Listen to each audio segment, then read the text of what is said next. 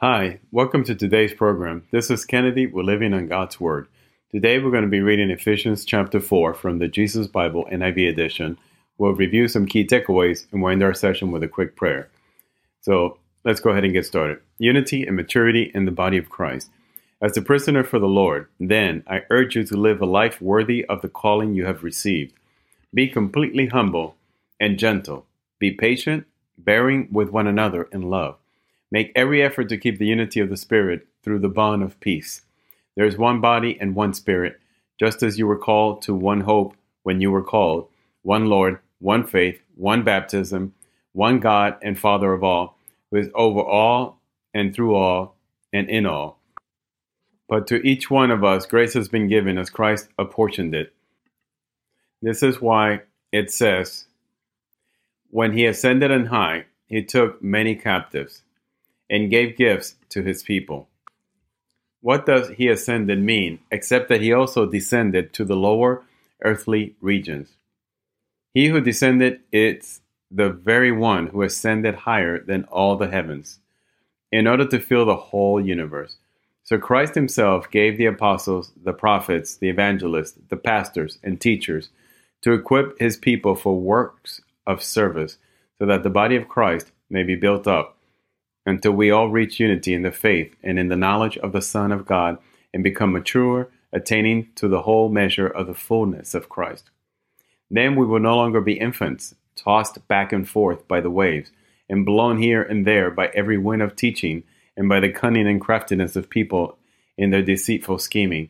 Instead, speaking the truth in love, we will grow to become, in every respect, the mature body of Him who is the head, that is Christ.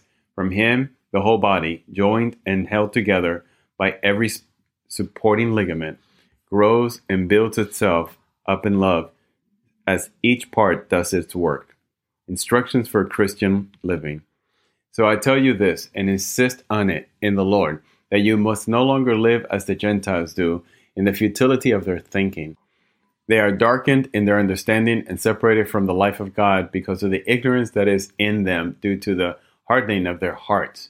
Having lost all sensitivity, they have given themselves over to sensuality so as to indulge in every kind of impurity, and they are full of greed. That, however, is not the way of life you learned when you heard about Christ and were taught in Him in accordance with the truth that is in Jesus. You were taught, with regard to your former way of life, to put off your old self, which is being corrupted by its deceitful desires, to be made new in the attitude of your minds, and to put on the new self, created to be like God in true righteousness and holiness. Therefore, each of you must put off falsehood and speak truthfully to your neighbor, for we are all members of one body. In your anger, do not sin. Do not let the sun go down while you are all still angry, and do not give the devil a foothold. Anyone who has been stealing must steal no longer, but must work doing something useful with their own hands, that they may have something to share with those in need. Do not let any unwholesome talk come out of your mouth, but only what is helpful for building others up according to their needs, that it may benefit those who listen. And do not grieve the Holy Spirit of God, with whom you were sealed for the day of redemption. Get rid of all bitterness, rage, and anger, brawling and slander, along with every form of malice. Be kind and compassionate to one another, forgiving each other just as in Christ God forgave you. So Paul here in his letter to the Ephesians in chapter 4, he's talking about the difference in terms of blessings and responsibilities of believers versus non-believers. So as a non-believer, your life is dark, is ignorant in pursuits. It consumes your life pursuing things that don't have a true purpose or significance. It's an impure life. It's full of greed. And it's very different than a child of God.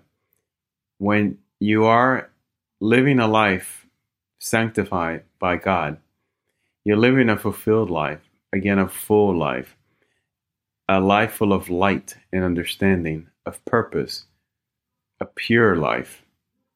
And so Paul is saying that we as new creatures, after being baptized in Jesus Christ and the Holy Spirit, we are called to be a new entity.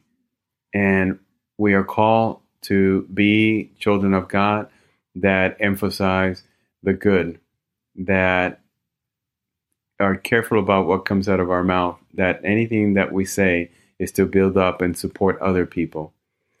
Our actions, our thoughts, our emotions are all geared to as an outward manifestation of that inner love of the Holy Spirit that is inside of us.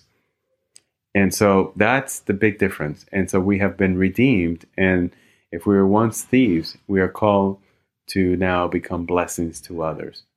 So let us pray. Lord, thank you for your words of wisdom. Thank you for the Holy Spirit and living inside of our hearts and manifesting itself in our lives, in our daily lives.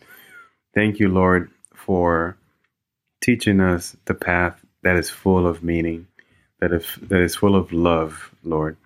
We love you and we praise you. In Jesus' name, amen.